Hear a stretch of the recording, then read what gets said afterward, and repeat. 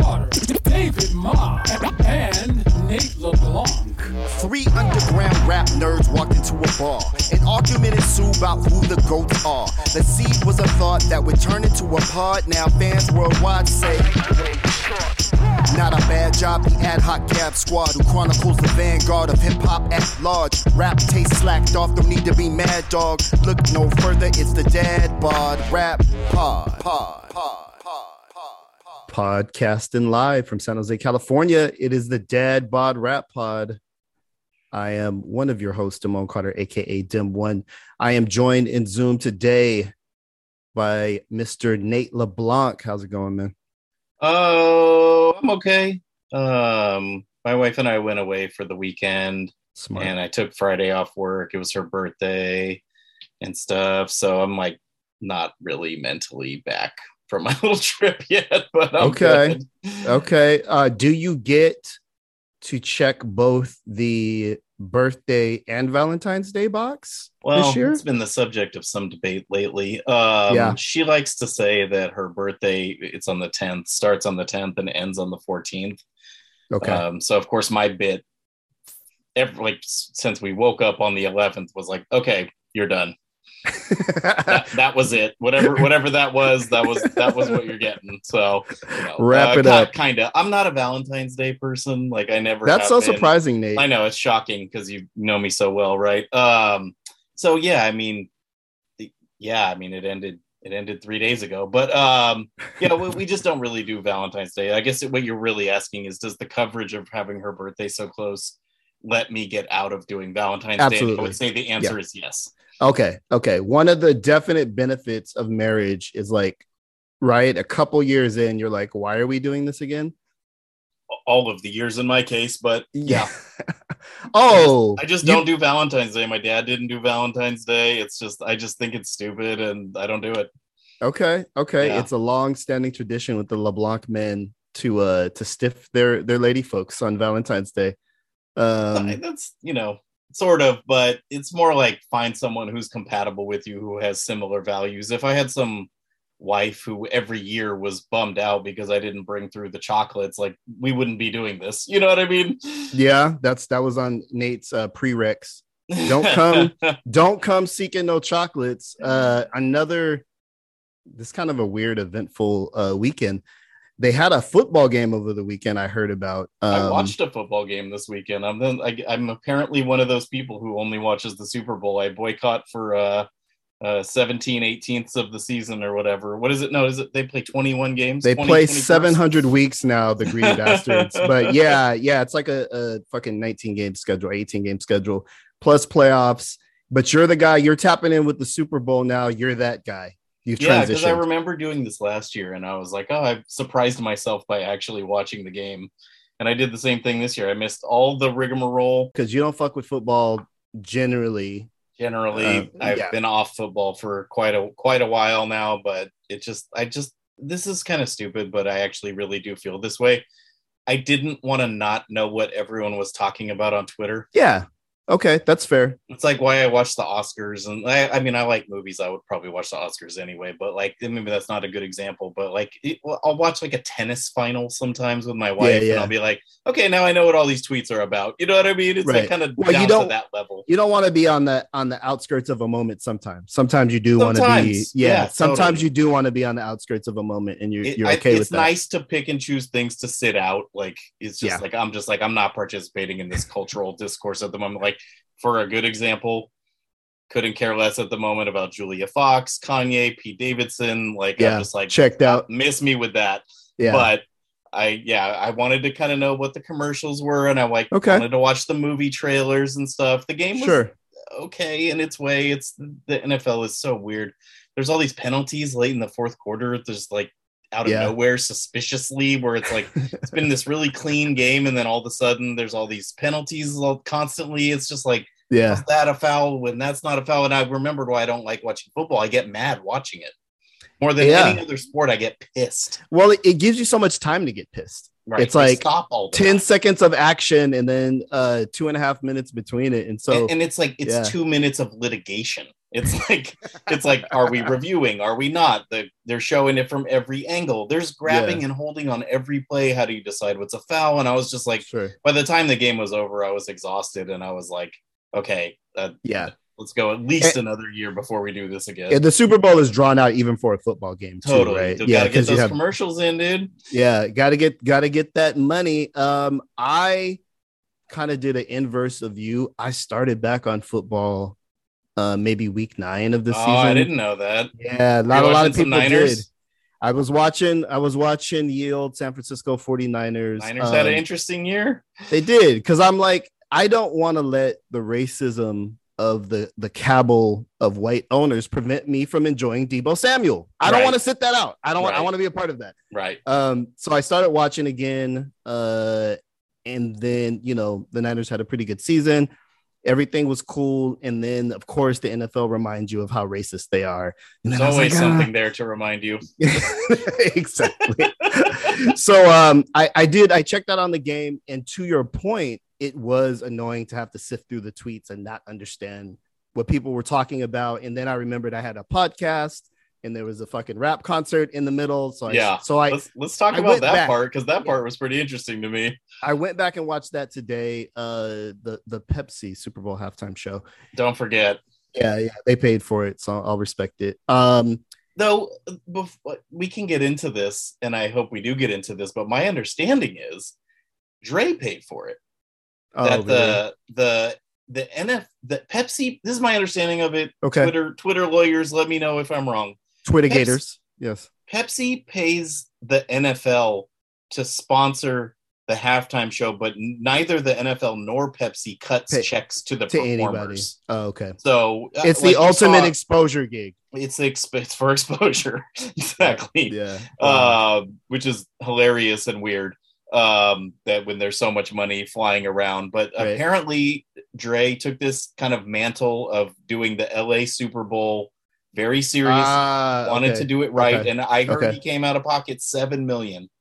Yeah, it looked about $7 million. The dancers, I don't know, maybe they like throw in some pyrotechnics for you as like they're already doing them for the game. But still, my understanding is it's not like he cut Kendrick a check. Sure.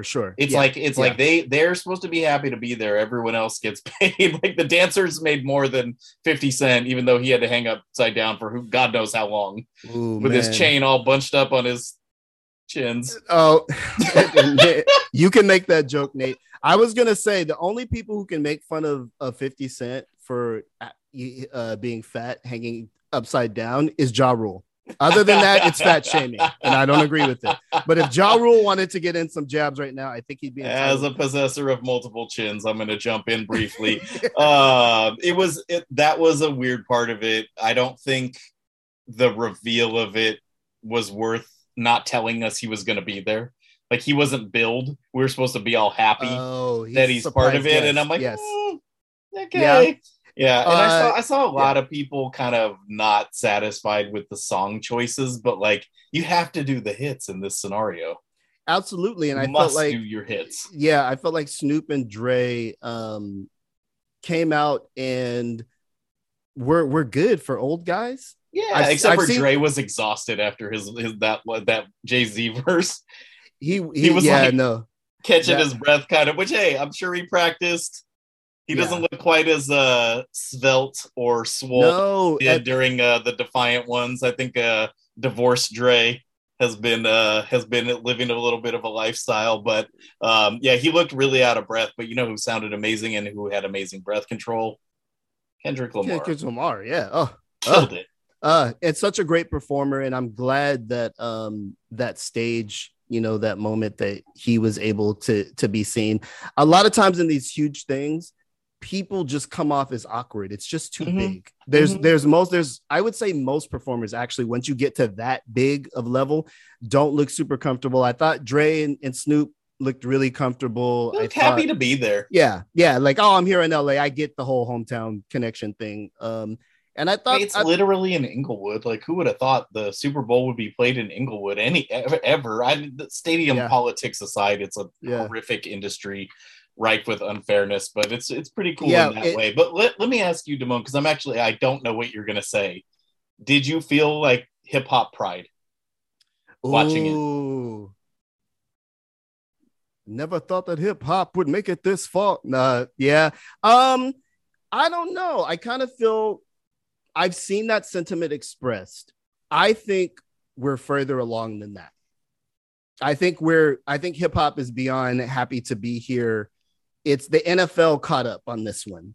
This is not U2. This is not fucking Bruce Springsteen again. Right. You know what I mean? Right. The NFL it's the same thing I say when a museum picks up some hip hop artifacts. Like, we're doing you a solid. Like, this is a, America's most central cultural expression right now. And so it deserves to be. Don't you think it's going to be like Florida Georgia line tomorrow next year or something? Like, they're going to go immediately in the other Tim direction. McGraw is coming for that ass next year. But I'll say this. I kind of did, and I felt a little silly about it because I agree with what you're saying in the aggregate. But the part that kind of got me, and I didn't tear up, but I got a little like, oh, was that a feeling I just had? When Dre said, it's all good from Diego to the Bay. And I'm like, oh, we're being represented right now, very briefly. Yeah. But, you knew they were going to do California Love. And you had to. I think they wisely sidestepped the Tupac aspect of it. Yeah. Like, no hologram, no shout out, no RIP. Like, smart. They just did it as a Dre song, which is totally how it should have been. But what else caught you? Did you think Mary J belonged? Mary J belongs wherever Mary J wants to be. But I did think in terms of like the feel of it, it did feel a little bit jarring when she came through. It turned into a different thing. And I'll say this, and I may not live to regret it, is that Mary J is an amazing singer. Her kind of dancing persona, she's not necessarily that type of act. She's the Elaine Bennis of R&B singers, dude. She just can't dance, which actually, because it's so well known at this point, is incredibly charming. It's a type of dance. I was kind of like elbowing my wife. I was like, "Hey, watch this!" Like the Mary J kind of bop that she does. I thought she did okay. I thought, let's get into it. Let's talk about Kyle Shanahan's performance. No, I mean, Eminem. I can't get over the shit he be wearing. It's hard for me at this. I understand him and Dr. Dre had on similar fits, and it's this weird. Lucia, my wife, for those of new listeners, Lucia is my wife. I refer to her often. She said, "This is the biggest day for black jeans in a long time." Which was really funny. Oh man, 40 plus dudes in black jeans as I look down and I have black jeans. That's what I wore today. Jordans and black jeans. I did not wear a Kangol hat. That's about the only thing that's different. Oh man. Good old Eminem came out as you knew he would. He still has it. You know what I mean? He could still. This actually, I think he shows up better in that type of space than most rappers do. Well, he has anthems, and so that's the main thing you need. And his anthem was thematically on point for a sports thing, where 50 Cent's anthem has nothing to do with anything remotely sporting. Birthdays and rough sex. Like what else is there to sport? I was happy to see everyone be so happy, and I was happy that everyone acquitted themselves relatively well. Like I had fun with it, and it's only 12 minutes, and they did a lot in 12 minutes. Yeah, they did. Some of it's a little silly, though, like kind of like everyone dressing, like the dancers being dressed as gangsters and like doing synchronized grip walking. It's just bizarre, but hey, that's what they wanted. That's what they got. That is it's a really ironic thing where you have the stadium built in Inglewood in essentially a black neighborhood. And that actually does not usually go well for people in the neighborhood. So it's like gentrification is happening, and then they're being like, here's a little miniature black community that we would literally put a stadium on top of if we could. Right. And like do the performance in that. It was very ironic. It's like it was macro, it was micro. I felt like the way that hip hop won was to say that like it has to be dealt with. You have to. The NFL fucked up so hard they had to have 50 dudes crip walking at the Super Bowl. Right. That's how bad they fucked up. Right. That's a funny way to think about it. Yeah, I could see that for sure. Yeah. So I felt like it's fine, but I'll say this. Maybe let's just relax. I've seen a lot of like, how dare you put this in front of Michael Jackson or Princess? When now we're rating Super Bowl halftime shows, like, even as a podcaster, that's just a bridge too far for me, folks. Like, just when it started raining during Prince's, I think they caught some lightning in a bottle thing that cannot be topped. And sure. Prince is one of a kind. I would say I enjoyed this very much. Like as you were supposed to, more so than a Paul McCartney or a Bruce Springsteen. But here's the sad or maybe good fact, because we're there now. When you used to sit down and watch U2 and be like, why the fuck am I watching U2 right now? Because it wasn't for you. But now the demographic has shifted to where it's actually for like not just kind of guys like me, but like the exact me. Guy. Yeah, totally. Yeah, I am that guy. It's made for me, and I did enjoy it. It's kind of I'm a little stuck on this Mary J thing. Like, there's no California-based R&B singer that could have taken that spot, or was it just because Dre had produced a couple tracks for her over the years? They needed something else. It was too dude-ish. It was too hardcore. They needed something to soften. You couldn't do Beyonce. I'm going to quote our dude Joseph Patel. You need the auntie demographic. You needed the auntie. Who was going to bring the auntie demographic? Lizzo wouldn't be the right fit. Right. Mary She's J too was young. Yeah, is of the time period we're talking about. Well, I guess we're kind of lucky it wasn't like a Skylar Grey or some other like just person who just sings on their stuff. Yeah, it could, and it definitely could have been knowing the NFL and knowing the Super Bowl, but yeah, I thought it was fine. Also, before we get out of here, on behalf of the Black delegation, we appreciate Eminem's efforts. He does more than most. Yeah, but let's not get carried away. Did you think he was kneeling? It's been like conflicting reports whether the NFL. No, I thought it was like Arm and Hammer, where they like kneel where each other's rapping. That was my joke. I wound up for a day and a half, and you got it. You got it. No, that was hilarious. For those of you who don't know what we're talking about, Billy Woods and Elucid, when they perform as Arm and Hammer, cede each other the stage. Yeah, it's for their verses and for their solo songs in a way that's really interesting, and that's exactly what it looked like Eminem was doing. But it was for Dre to play the piano. Yeah, and like I think it's one of those things that was supportive because Dre looked scared as shit, man. He looked like a 7-year-old at a recital. He was like, ooh, let me not fuck this up. Like, he was really playing. Yeah. And he was like, oh, I don't want to be a fucking meme. You could see it in his whole body. And when he got up, it was like he was lifted. It's like, yeah, totally. I did that. It was good times. It's one of those things where there's a lot of fucked up shit in the world. Sometimes just enjoy a thing. You know what I mean? Just enjoy a thing. And we did. And you know what else we enjoyed? I'll tell you what we enjoyed, Nate. This interview with Juice. Juice brings the juice in this interview. I'm not going to step on it, but I feel like we shouldn't. Let's address it afterwards and let people go into this. Just to briefly set it up. Juice is a freestyle MC legend. Yeah. And that's all I'm going to say. Just listen to the man talk. Dead by Rap Up.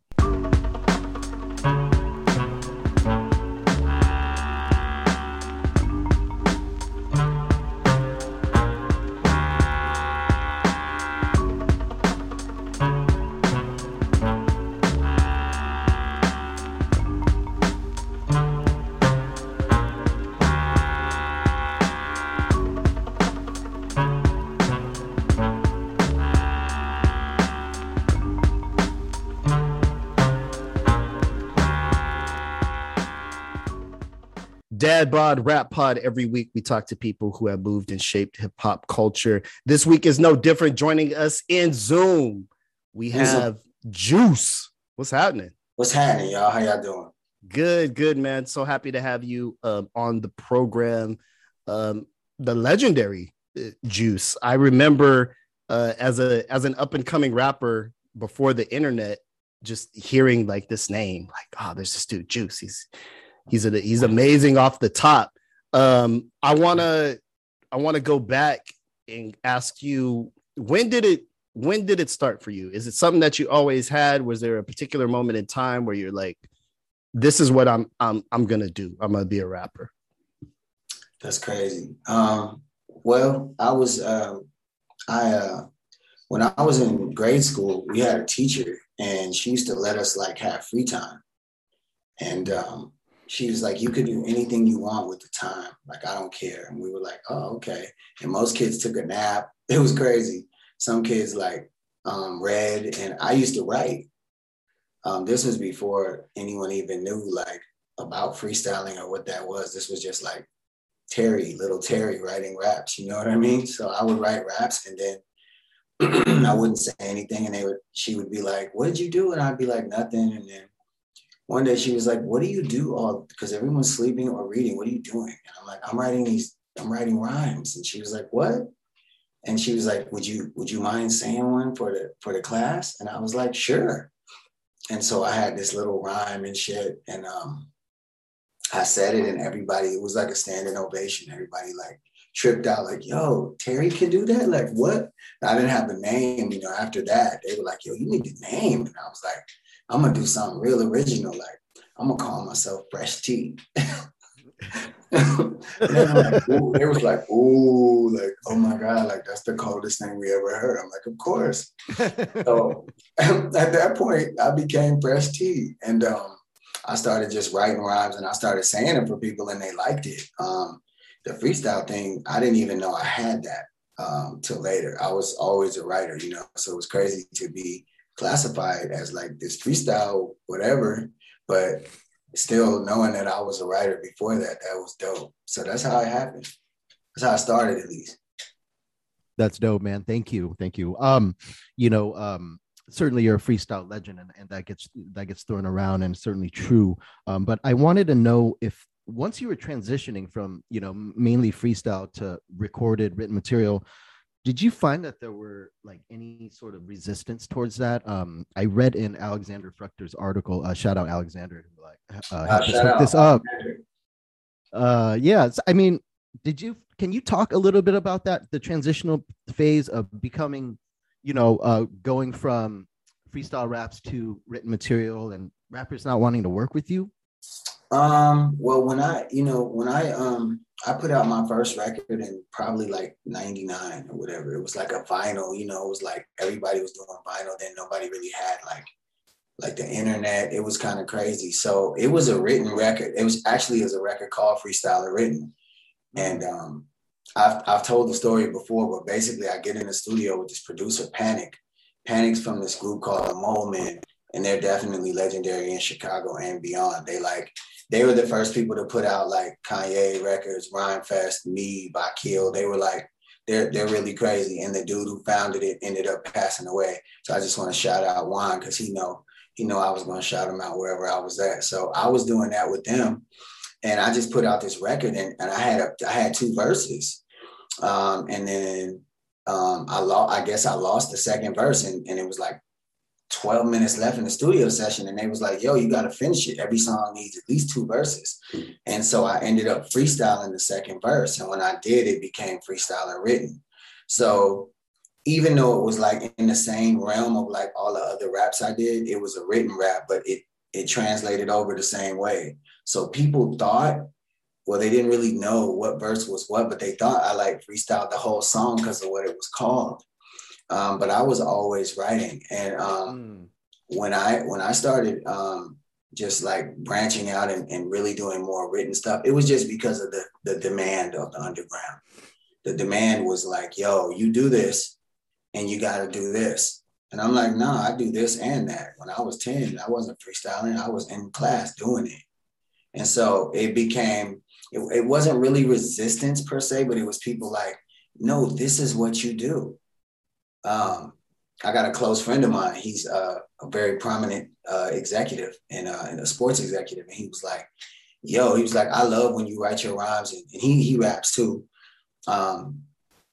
And we actually doing an album together that's coming out. I'll tell y'all about it. But he was like, yo, when you rap, it's always crazy. He's like, when you freestyle, it's just something different. It's like, you can put you to the test 100 times and it's always on point. So that's why everybody does that. And so I totally respect it. But people I just had a different kind of skill, Some people have the type of skill you want to like work with, and some people have the type of skill you just want to stay away from. And you just don't want to do nothing. You know, you want to make money off it, but not with it.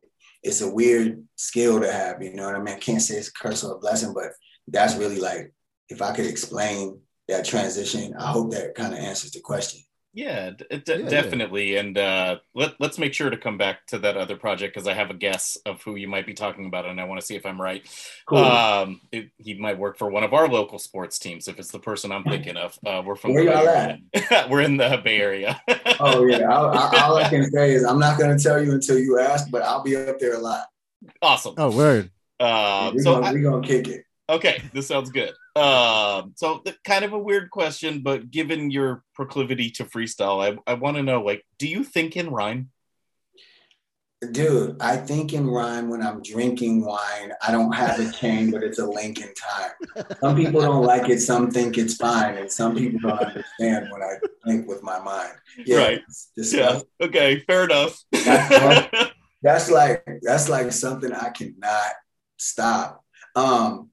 I was freestyling in the car, and I said something like, I said, when it comes to this flow, I'm a money man. I be talking to my dog like the son of Sam. All these rappers, they are sweeter than a honey ham. Your pH balance is off. I'll never call you fam.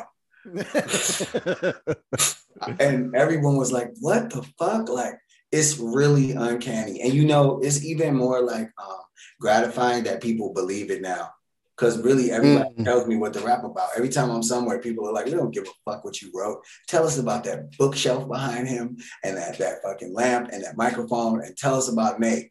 And I'm like, all right. And so, you know, time after time, it's like either I'm a damn good writer because I know what they're going to say in advance, or it's true. That, you know what I mean? So one or the other has to be true. So yeah, I'm cool with it. But yeah, I'm thinking that shit, it doesn't go away. A sickness, really. Yeah. So I want to talk a little bit about, like, I guess for lack of a better term, like a stigma or a rule. Like back in the 90s, we talk about this when we were talking about the Hobo Junction versus Hieroglyphics battle. Woo. There was kind of a stigma at that time around, if you came to the battle, you wasn't supposed to have writtens. Like, it was definitely where we're at. That was a big rule. Like it was looked down upon. I wanted to ask, was that the rule kind of where you were coming from? And like, how do you feel about that in terms of rules of engagement in a battle? Should it be written? Should it be freestyle? Does it matter? Oh, what a crazy question. You guys conspired for this. Okay. So yeah, I came up where I didn't know what nobody was doing. Again, I was writing my stuff. And one day I think I just started just saying stuff in the moment. It was like, but it wasn't necessarily a requirement. Now, I'm from Chicago, but I moved to LA when I was 4. So I didn't get a chance to really know what Chicago culture was. But in LA, if you could rhyme, you could just rhyme. We were the guys that we had a propensity to go toward East Coast rap. We like to, just like Hobo and Hyro.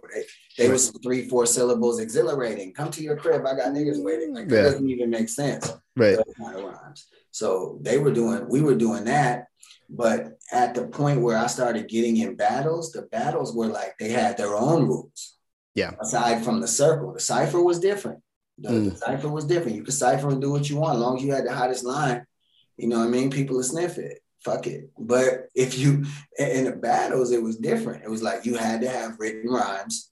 People exposed you if you didn't. If you didn't have the right retorts, people knew that you had it ready. I was always being accused of that.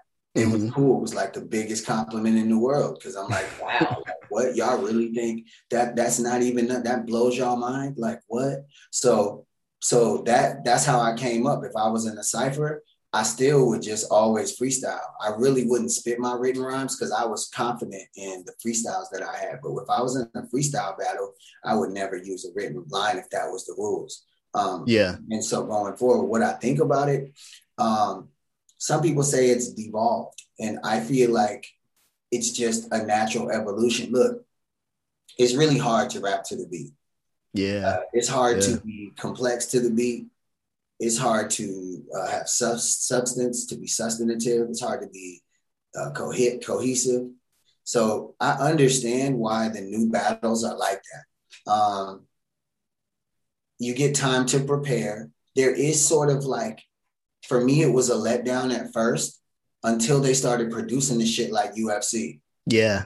Yeah. Like, today Dave and Nate are going to go at it. And you see everybody cooking eggs and shit in their background and their homeboys.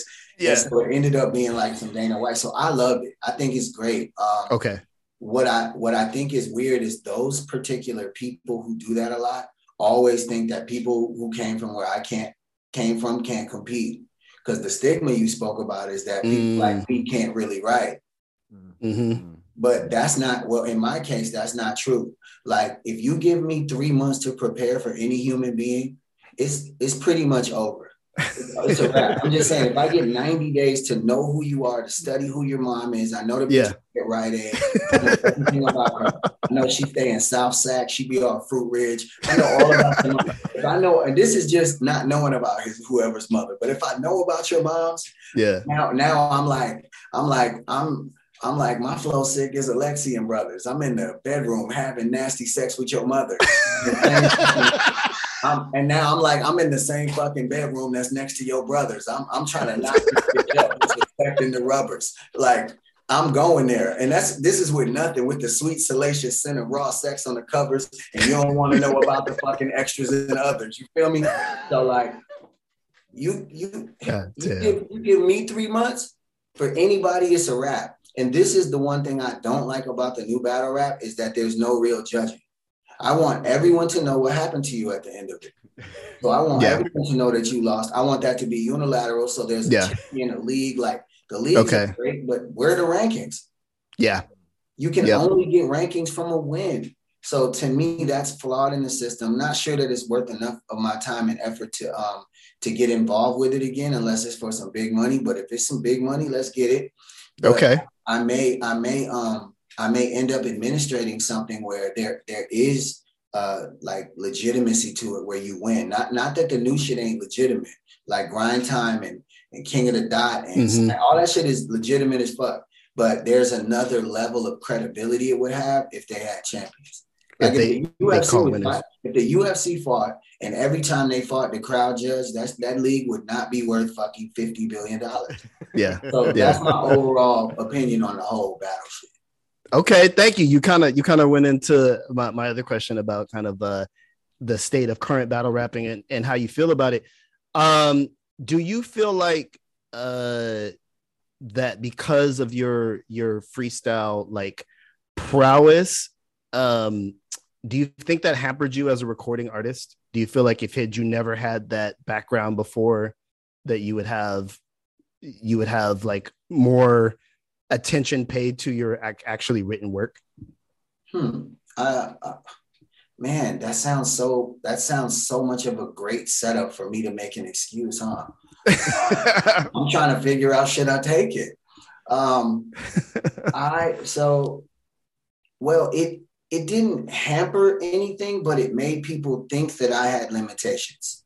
So they reacted based on that. And look, in history, it was true. Like, okay, like it's like less than 10 people that could do the type of shit that I could do, that I know. Like, I'm looking at like Andre 3000, Will I Am. Shout out Will. He used to be called Will 1X. He was winning all the battles, DJ battles, B-boy, paint, anything you get. Before Black Eyed Peas, he was the man in LA. Like, he was the fucking man. He could do exactly what I do. And we clearly see the type of songs he writes. That's more who I actually am. So, and then you got what I said, CeeLo. You got Pharrell, who could really rap, like on some MC shit and write songs. Lauryn Hill was like that. Like, there's a few, but not very many, who can actually do that shit. So it just ended up being where people were like, this must be what he could do because history says that he could do that.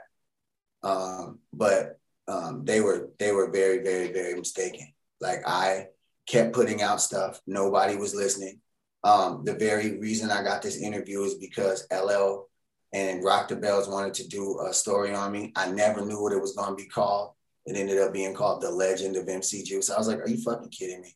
Like this, oh my God. Like, he's like you can't really have an idol if you're a grown man, but he's fucking, man, he's the closest thing to the African-American idol for me. He was just so cold. He was so simple, but he was so potent. So it only hindered things for a moment. What I had to do was break away from that. I had to break away from it because it wasn't really rewarding. It's not challenging.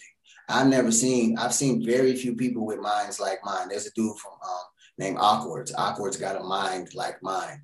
He can kind of do that shit. Iron Solomon, fucking crazy mind. You know what I mean? But I ain't really seen nobody in my actual face that has a mind like mine.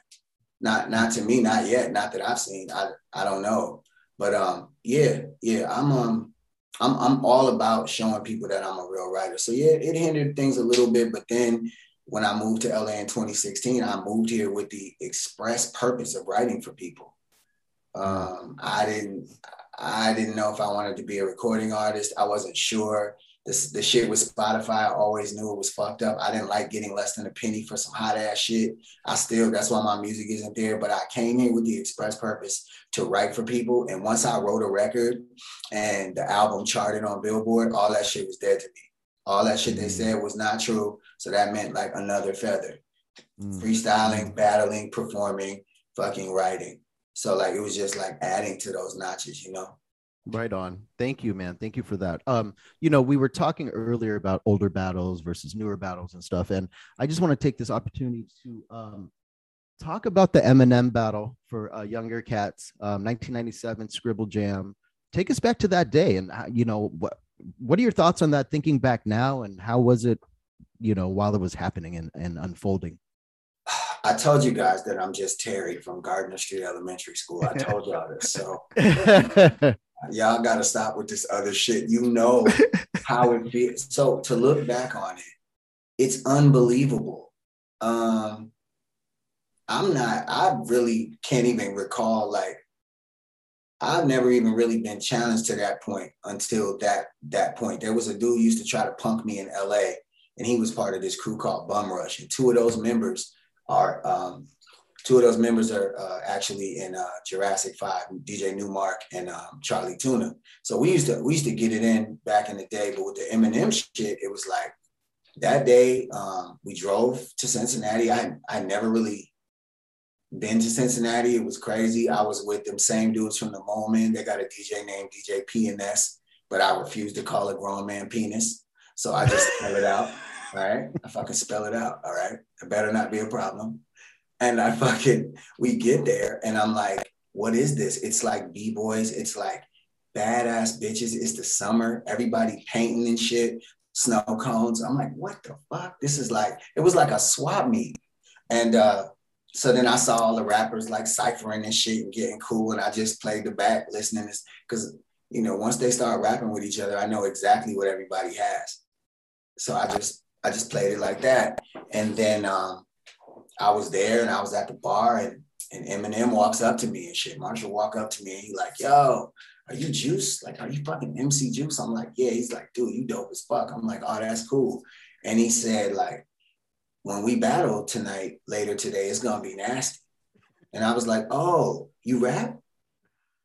And he was like, yeah. And I'm like, oh, what's your name? And he was like, Eminem. And I'm like, oh, that's cool. And so I ordered like 3 Heinekens, right? And I gave him 2 Heinekens. And he was like, yo, what? Why you ordering me 2 beers? I'm like, shit, that's one for both of y'all. You Eminem, right? Each one of y'all need a Heineken. See you tonight. Wow. So that shit happened. So, and I know in his mind, and I had just dislocated my shoulder and I ended up telling him this beforehand. So he used it in the battle. He was like, I'm the one that dislocated your shoulder. And I'm like, fuck. So I was real stiff. So I really had to focus on like the projection. I didn't have no animation. You know what I mean? I was like old Disney shit, just very little animation. You feel me? Like it was crazy. So that's how that happened. And then when I finally heard him rap, I was taken back like a fucking Mitchell and Ness jersey. I was like, whoa, like what the fuck? Like I had never heard nobody say anything like that. So what I was trying to do was like, he would have like one line every 40 seconds that was like crazy. And then I would just be perfect the whole way through. And I was like, if I can just be more consistent than him, I could beat him. But if I try to do this gag reflex ass shit that he's a master at, I'm gonna lose. I'm like, I never see people as color. I'm not like, oh, my black friend Dave's doing a podcast with me. So I never saw him as white, which was probably to my advantage because he probably had rhymes for people who thought he was white. I just thought he was a threat. And I looked at it that way. So I didn't look at him the wrong way. And I never mentioned that. I never mentioned white. I just mentioned that you ain't real hip hop unless it's me. And you can deal with that. And I think that's why I edged him out. But it still took 7 rounds to do that. But I will say the me that's me now would have beat the old Juice and the old Eminem and the new Eminem in one night. This new me right here, the new me, it wouldn't even be close. Right on. Thank you for taking us back there. Incredible detail on the story. Do you feel like people recognize you from the film Freestyle, The Art of Rhyme? Or is that just an underground nerd thing that we know about, but they didn't really get out there? Can you just tell us a little bit about your experience with that? There was a gentleman named Paul Devlin, and Paul called me and was like, hey, we want to do this expose on freestyling, and we would love to include you. And I was like, I was cool. And we did it. And I gave them hours and hours of footage. But I think the premise of freestyle, I think it was meant to show that I wasn't doing it for real. I was cast. They were trying to cast aspersions on me and purposely not giving people the best of the 30 fucking hours of footage I gave them. So when people saw it, they were like, well, that's why Living Legends was like, some people write their rhymes. And they were like, we're not going to say his name, Juice. And people were like, ooh. So that's when I was like, after that came out, that's when I issued the challenge. Like, hey, Living Legends, we going to do some shit. Y'all going to pick the topics, right? And I'm going to rhyme about them. But if I do it right and y'all know it's true, then y'all can't ever rap again. And then if I can't do it and I can't deliver, then I'll retire from rap too. And I want an apology. But nobody ever took that. But that's what the whole shit was about. Like, nobody else was being doubted in that shit because the level that they freestyle at was a little more simplistic than mine. Interesting. So you know what I mean? So everybody looked at everybody like, oh, just because a dude's picking a fucking scarf out of some dude's fucking Yeti backpack, he must be freestyling. Whoa. But I would do that shit in another different way, but they just didn't want to accept that shit. So that was another knock where it was like, I was featured, but not really. They didn't really want me to shine because the shit was true. And when I finally bumped into Paul, I'm like, damn, I gave you like 30 hours. Like, you couldn't find like 12 seconds where I was really gassing. Right. That's what I was doing. When I was around my homies, I was gassing. Right. But it was, so to answer the question, yeah, people always tell me, yo, I know you. And I'm thinking, do I owe this man any money? Who the fuck knows me? Like, why do you know me? And he's like, yo, you was in some sort of documentary and you was walking in the park or something. And I'm like, freestyle. They're like, yes. Okay.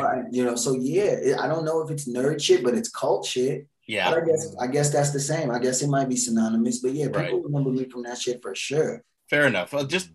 You have your perspective on it. I didn't take it that way necessarily, but I wasn't watching it from your perspective. I think it shows you as one of the premier freestylers of your era, which you obviously are, and like helped burnish the legend of Juice. But I might be due for a rewatch. But well, it wasn't like a malicious thing. It was just that no one could be doing that shit for real. Okay. They weren't trying to show that I was garbage, and they just like, we just can't be real. I see. So it's furthering a narrative that you freestyle so well you can't possibly be freestyling. And that helped me. And that's just something you have to live with. Yeah, and that wasn't their fault, but that's what people were saying is like, and that's why, again, in that, no one else got that sort of criticism. Yeah. And that's why I knew it wasn't even my perspective. Like, when I watched it, I'm like, they didn't be like, we don't think Supernaturally fucking freestyling. Right. No one said that. Right. Everyone they featured, there was not an antagonist that was like, maybe it ain't real. Because their shit, you can believe their shit. Right. So that's what I meant. I didn't. I definitely understand it better. I kind of have a follow-up, and it is like, if you make your life about battling, are people always trying to test you? Like, for a big chunk of your life, were people always trying to like go at you? Yeah. That's what it's about. That sounds exhausting. Whatever. Okay. whatever it sounds like. Look, man. Look, so me and Super Nat, we bumped into each other at this club, and it was like so crazy, and like he recognized me from the back like a dope dealer or some shit. He fucking was like, yo, you look amazing. Like, what? I'm like, yeah, how you doing? He's like, yo, I'm chilling. Like, you want to rap with me tonight? I'm like, absolutely. So we did it, and he was telling me about this kid. And I guess the kid didn't want to show him respect because Super Nat said he was the best. And the kid's like, no, I'm the best. And Super Nat's like, yo, you got to respect me. And I told Super Nat, like, yeah, that's true, but you still got to defend that shit. If somebody walk up to you and they want to rhyme and that's what you fucking do. Now, if I'm with my family or it's a funeral and you found out where my dad's buried, like you shouldn't be there. But if it's some shit where like it makes sense, let's get it. You know what I'm saying? But it is, it's mentally taxing. So for me, it takes me a while to get into it because everybody is more hyped than me. I might be eating a sub sandwich or something. And somebody's like, yeah, that's them. No, I seen him before. No, we got to approach him. He going to do this shit. No, get the camera ready, John. Hey, John. Yeah. Hey, tell Emery to get the 13. Get the 13, Emery. So Emery and John is filming and I don't even know it. And then they come up to me. And this happened to me in a Shake and Steak. And Shake and Shake. And I was like, I don't feel like it right now. I'm eating. They were like, oh, that's pussy. And I'm like, I'm doing a show tonight at this little club, right? And I'm going to put y'all all on the list. And if y'all want to get it, just make sure I get a copy of the footage. But I don't want to do it right now. I'm eating. Yeah. So, yeah, it's exhausting, but it's beautiful. It's part of the art. I'll never get tired. I feel like I'm the absolute best at it. Battling, freestyling, whatever it is. I'm about to try to show that shit carries over to the writing at the major label level and the major song level. But for now, I have to be able to show that. You can't say you're that and then somebody call you out and you're not there. That doesn't work. So it's exhausting, but I'm with it. Also, let Juice finish his goddamn sandwich, y'all. Like I feel like people like people have some decorum about how you approach something. God look, damn. The meat at Steak and Shake is so thin anyway. It has about a 2-second hot period before that shit all melds into one unrecognizable fucking loaf. And I'm like, I'm just trying to eat. You know what I'm saying? So you're right. But look, anybody who wanted, there's a gentleman in Chicago, and this dude is like, he's really sick with the freestyle. He's very, very old school, but very, very potent. And he be winning a lot of battles, and he's starting to like really take over in the city. And people are like, yo, so-and-so is the best in the city. And I'm like, he might be. I don't know. But one day when I was with him, he was like, yo, bro, when you gonna pass the torch? And I was like, huh? We was chilling like by this club called the Blue Note. And I was like, what? And he was like, when you gonna pass the torch? And I'm like, fuck, is this the Olympics? What do you mean? I'm like, well, he's like, I mean, this is my time. I'm like, look, the good thing about it is me and you friends and you know where I'm at. If you ever want it, come try to take it. This is hip hop. I'm not giving you shit. And I'm not dead as far as I look. Ain't nothing wrong with the skills I got. So all you got to do is take it. If you can take that shit and the people say you're me, then you'll be me. But until then, it's only one me. And I told them. So you have to be, and this is all the time. So you just got to be willing to really give it to a motherfucker. If they really want it, give it to their ass, like at all times. Money or not, fuck all that. Fuck, I only fuck all that shit. Like Floyd was a great fighter. He turned into money with Mayweather, but before that, he was Pretty Boy Floyd. Anytime he could fight, he would fight. And that's me. I'll never turn into Money Mayweather. I'll always be Juice. I don't care if you hear me write shit. I done wrote a bunch of shit. I don't be like, I write for Kanye. I'm Parker now. No. I'm MC Juice. Don't get it twisted. So that's how I feel about battling, and freestyling to this day. Man, that's amazing. I really, really appreciate you sharing that perspective. So talk to us about what's coming up. And Nate, do you want to ask? I'm with you on this. Yeah, I can edit this out if I'm wrong, but do you have a project coming up with Cap D? I do. Yes. I love the early all natural stuff and the fact that he became a business person for the Warriors is like super crazy to me. But I mean, you two rhyming together, he's one of the great writers. He's such an amazing pen. Listen, during COVID, I was going through what everybody else was going through. I had my girl Belle, and it was just me and her. I was looking for a place to live. I was in an Airbnb.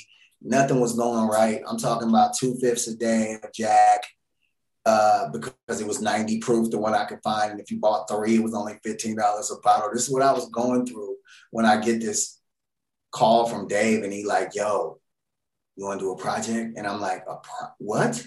And he like, yeah. I'm like, yeah. He like, cool.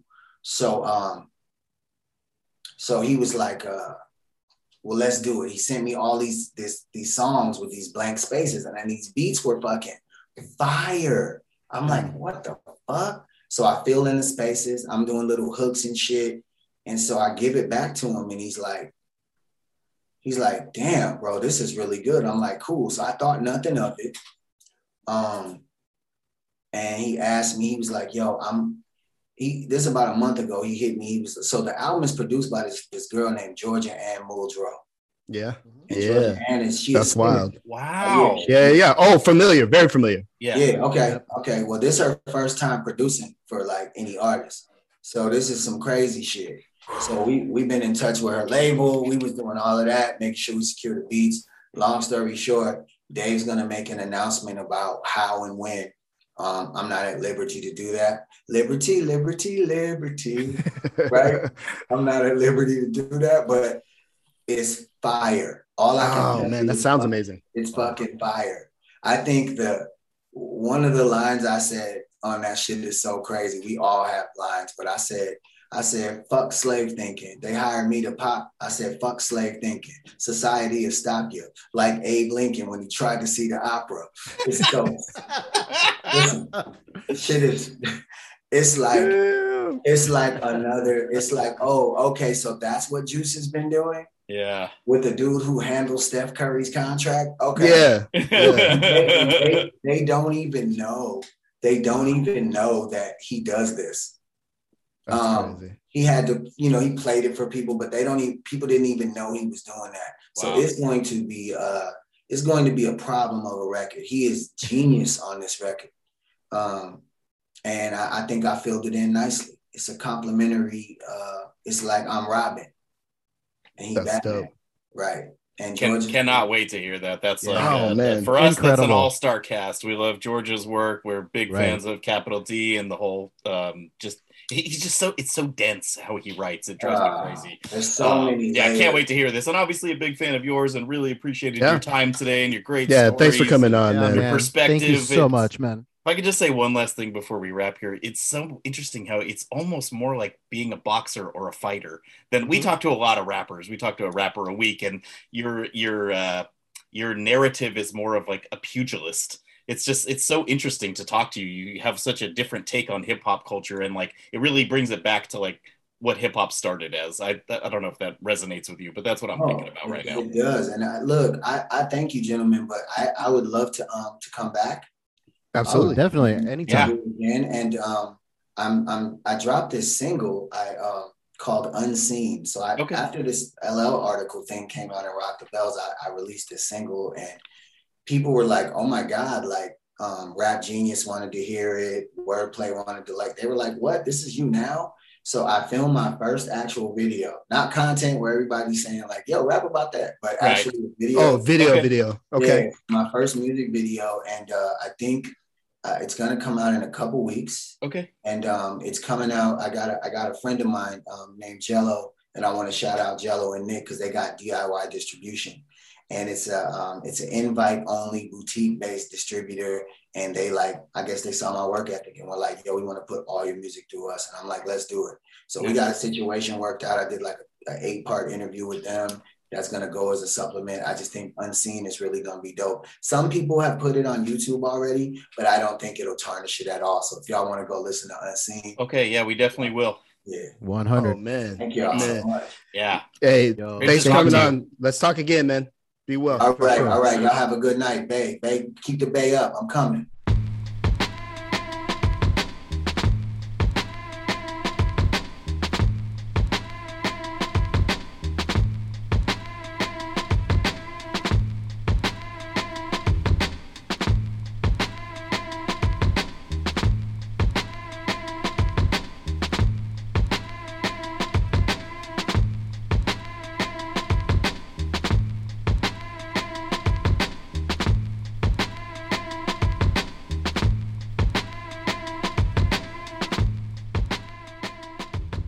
So that was our conversation, our spicy conversation with Juice. That doesn't usually go that way. Yeah, that's what was fun about that interview. It doesn't usually, as braggadocio as rappers are, it doesn't usually go that way. Well, he was so honest. Like, we kind of pride ourselves on like pulling good tidbits out of people in our interviews, and sometimes you just get to a real human place with people where like they're ready to kind of drop the artifice of the interview and just talk. And we were kind of blown away by how deep that got, and how he was pretty open about his, substance issues, and like what it feels like to be confronted constantly, and like his belief in himself as a master of wordplay. I mean, people usually don't rap to us or at us or, with us. That's what I'm saying. That went different. Yeah, it was fascinating. Yeah. And I like asking people that, like, do you think in rhyme thing, especially if someone has had such a long career and the flow just seems effortless, and he just slipped into it like it was nothing. I've like kind of never seen that before. I've seen dudes freestyle many, many, many times to varying degrees of success. But it was kind of interesting who he thought was on his level, and some of the names that he didn't mention are pretty on his level. Yeah. No, it was great to kind of see his wheels turning. It reminded me of when we talked to Dart Adams, and he was talking to us whilst composing an article of some sort. Right. And it was kind of like that. You could see that Juice was like, he was talking to us and he was making that rhyme as he was talking to us. And then he's like, here, check this out. Totally. And it's like milliseconds, right? Like it's such an amazing gift, and he knows he has it. And he would like you to know. Yes. And now everyone knows. But one of the things that I thought was really interesting was like, besides people accosting him in chain restaurants, the main format for freestyle rapping these days is the radio interview. And so, I mean, we're not a radio show, and we've never asked anyone to rap, even though I've wanted to a couple of times. But it's like, I think he's very accustomed to when he gets in front of a microphone and he's ready to go. He's ready to rap. He's just kind of always ready to rap, and like more so than anyone I've ever talked to. And willing to engage with it. I thought that was fascinating that he is down, because a lot of rappers I've heard and that I know would just never do that. You just get the fuck out of here. Like, but he takes his crown seriously, and it's refreshing because we're in an era where you could be terrible and make a shitload of money, and that's the end of the story. You know what I mean? But he's good. There isn't necessarily a one-to-one monetary payoff for what he does. Right. But he's still proud of being the best at it.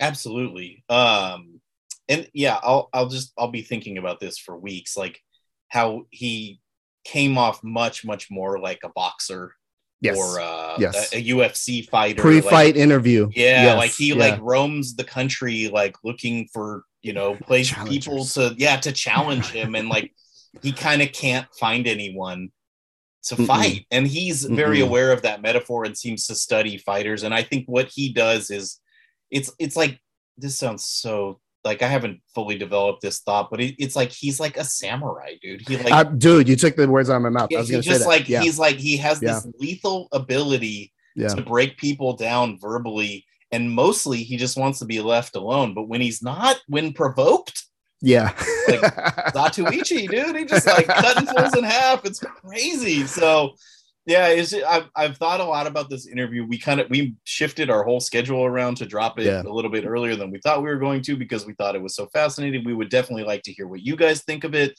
And Damone, you asked an interesting question, and I think we all were kind of wondering, like, and I might have phrased it a little bit differently, which is like, what is the song or body of work that you feel captures your ability, your recorded material the best? And he did that written versus freestyle one, which I need to go back and listen to, but I've been up on Juice since the late 90s because of his reputation as a battler and his same affiliation with the Mole Men. Like when I first started buying records, I was like, what's this Mole Men? What are these beats? And when I started following their career, he was on a bunch of their stuff and he shouted a bunch of them out. So really deep dude. Yeah, he's a really deep dude, and a guy I by the time I heard about him, he was a legend. You know what I mean? Like, and so I think you don't have too many folks like that that still kind of like carry a legendary status. So it was great to check in with him. Really interested about that record he was talking about with Cap D. Cap D and Georgia Ann Muldrow. In Georgia Ann Muldrow. Not on my bingo card, as they say. So that, you know, and what I love about Juice and what I think we're seeing with a lot of rappers now is age isn't really a barrier. There's enough proof of concept for guys who are in their 30s, guys who are in their 40s. Like if you can do it right and you could pitch it right, it's possible. And so hopefully he's got some you know, some good record sales coming in the future. We appreciate and we want to shout out Alexander Fruchter and the article The Legend of MC Juice that's on rockthebells.com. It covers some of the same ground as our interview, but it's really well done and very in-depth, and definitely worth a read. I'm sure we'll post it on our Twitter when we are promoting the episode, but yeah, it's just a really in-depth conversation, and one that kind of surprised us how much we were interacting with him. He's just like a very active mind, and that's basically the name of the game when freestyling is your life. Pretty much. I would compare him. The only interview to throw a curve like that I can remember was Paul Barman, where it was a little different because he like wouldn't do the normal question answering. Everything was like a comment on the type of questions you guys were asking. I don't have that many regrets in my podcasting life, but not being there that day, I really wanted to be a part of that. I still want to talk to him someday. He's fascinating to me. Yeah, also, absolutely. The two of them are both word geniuses in their way. You know, in their own ways. Like, in their own disparate ways. Just let the question go by. They like take it, they consider it, and then they compose on the fly these really interesting answers. Interesting for different reasons, but really interesting, and like they want to get into like the philosophy of their art and not talk about bullshit, which is like a gift as an interviewer. Yeah, absolutely. And you better stay on your fucking toes too. Don't ask no. I thought Juice was gonna go in on me. He's like, I don't know if I like the framing of that question, but let's see. Towing the line here on the Dad Bod Rap Pod. We appreciate you guys for tapping in. You can hit us at Dad Bod Rap Pod on Twitter, at Dad Bod Rap Pod on IG. We also got the Patreon. The Patreon block is hot right now. Pull up. We got the latest installment of Fly Sporadic just dropped. Nate, why don't you tell them a little bit about Fly Sporadic 4? Sure. I wanted to do another hip hop episode. I had kind of veered away from hip hop a little bit, and I think I'm going to do that again for the next one. But I did one on notable rap guest verses, and like I don't want to give away the track listing or anything. It's like kind of like you have to subscribe to find out. But that's right. It's not just your average rap guest verses. This is a very like kind of like my personal take on this. And then I surprise myself when I'm pulling from the stacks. I'm like, oh, I haven't heard this in a while. Let's throw it on. And you know, just basically I play a couple songs, I do a couple little quips, and then I had my bros David and Devon join me for guest segments on the guest verse episode, because it's all interrelated. I also had a lot of fun pulling the beats for this one. I have a little crate of like instrumentals and stuff that I use, and like some things I'm like, I haven't heard this in so long, or like, oh, that's so weird when you take the words away from that, how it sounds like it's just, it was really fun with a rap episode to focus a little bit more on the beats that I use in between. And then I'm finding like you have to kind of, if I had a third turntable, I could kind of do it live and like fade that out as I'm still talking and throw the next record. But I don't have my setup set up like that right now. Okay. So it's basically like in post, I'm having to like time it to when I'm talking. And sometimes it's like, you know, when you get home and like the album you just listen to ends exactly when you pull in your driveway. Out the car. I love little moments like that. I live for little synchronicities like that and coincidences. And think about what they mean and stuff. And a couple of times that happened with this, where it's like I have Dave on, so I throw like a Raekwon beat that I didn't think everyone would know on behind it, and it just ends right when he's done talking. Right when he's done. Like, well, that was meant to be. Mwah. Moving on. You know what I mean? Man, what Nate means to say is he's getting good at this. This is the 4th installment of Fly Sporadic, and it's one of those perks that you can get by being a Patreon subscriber. Patreon.com/dadbodrappod for all the flyness. We do a podcast, and episodes drop every Thursday because we are the Dad Bod Rap Pod.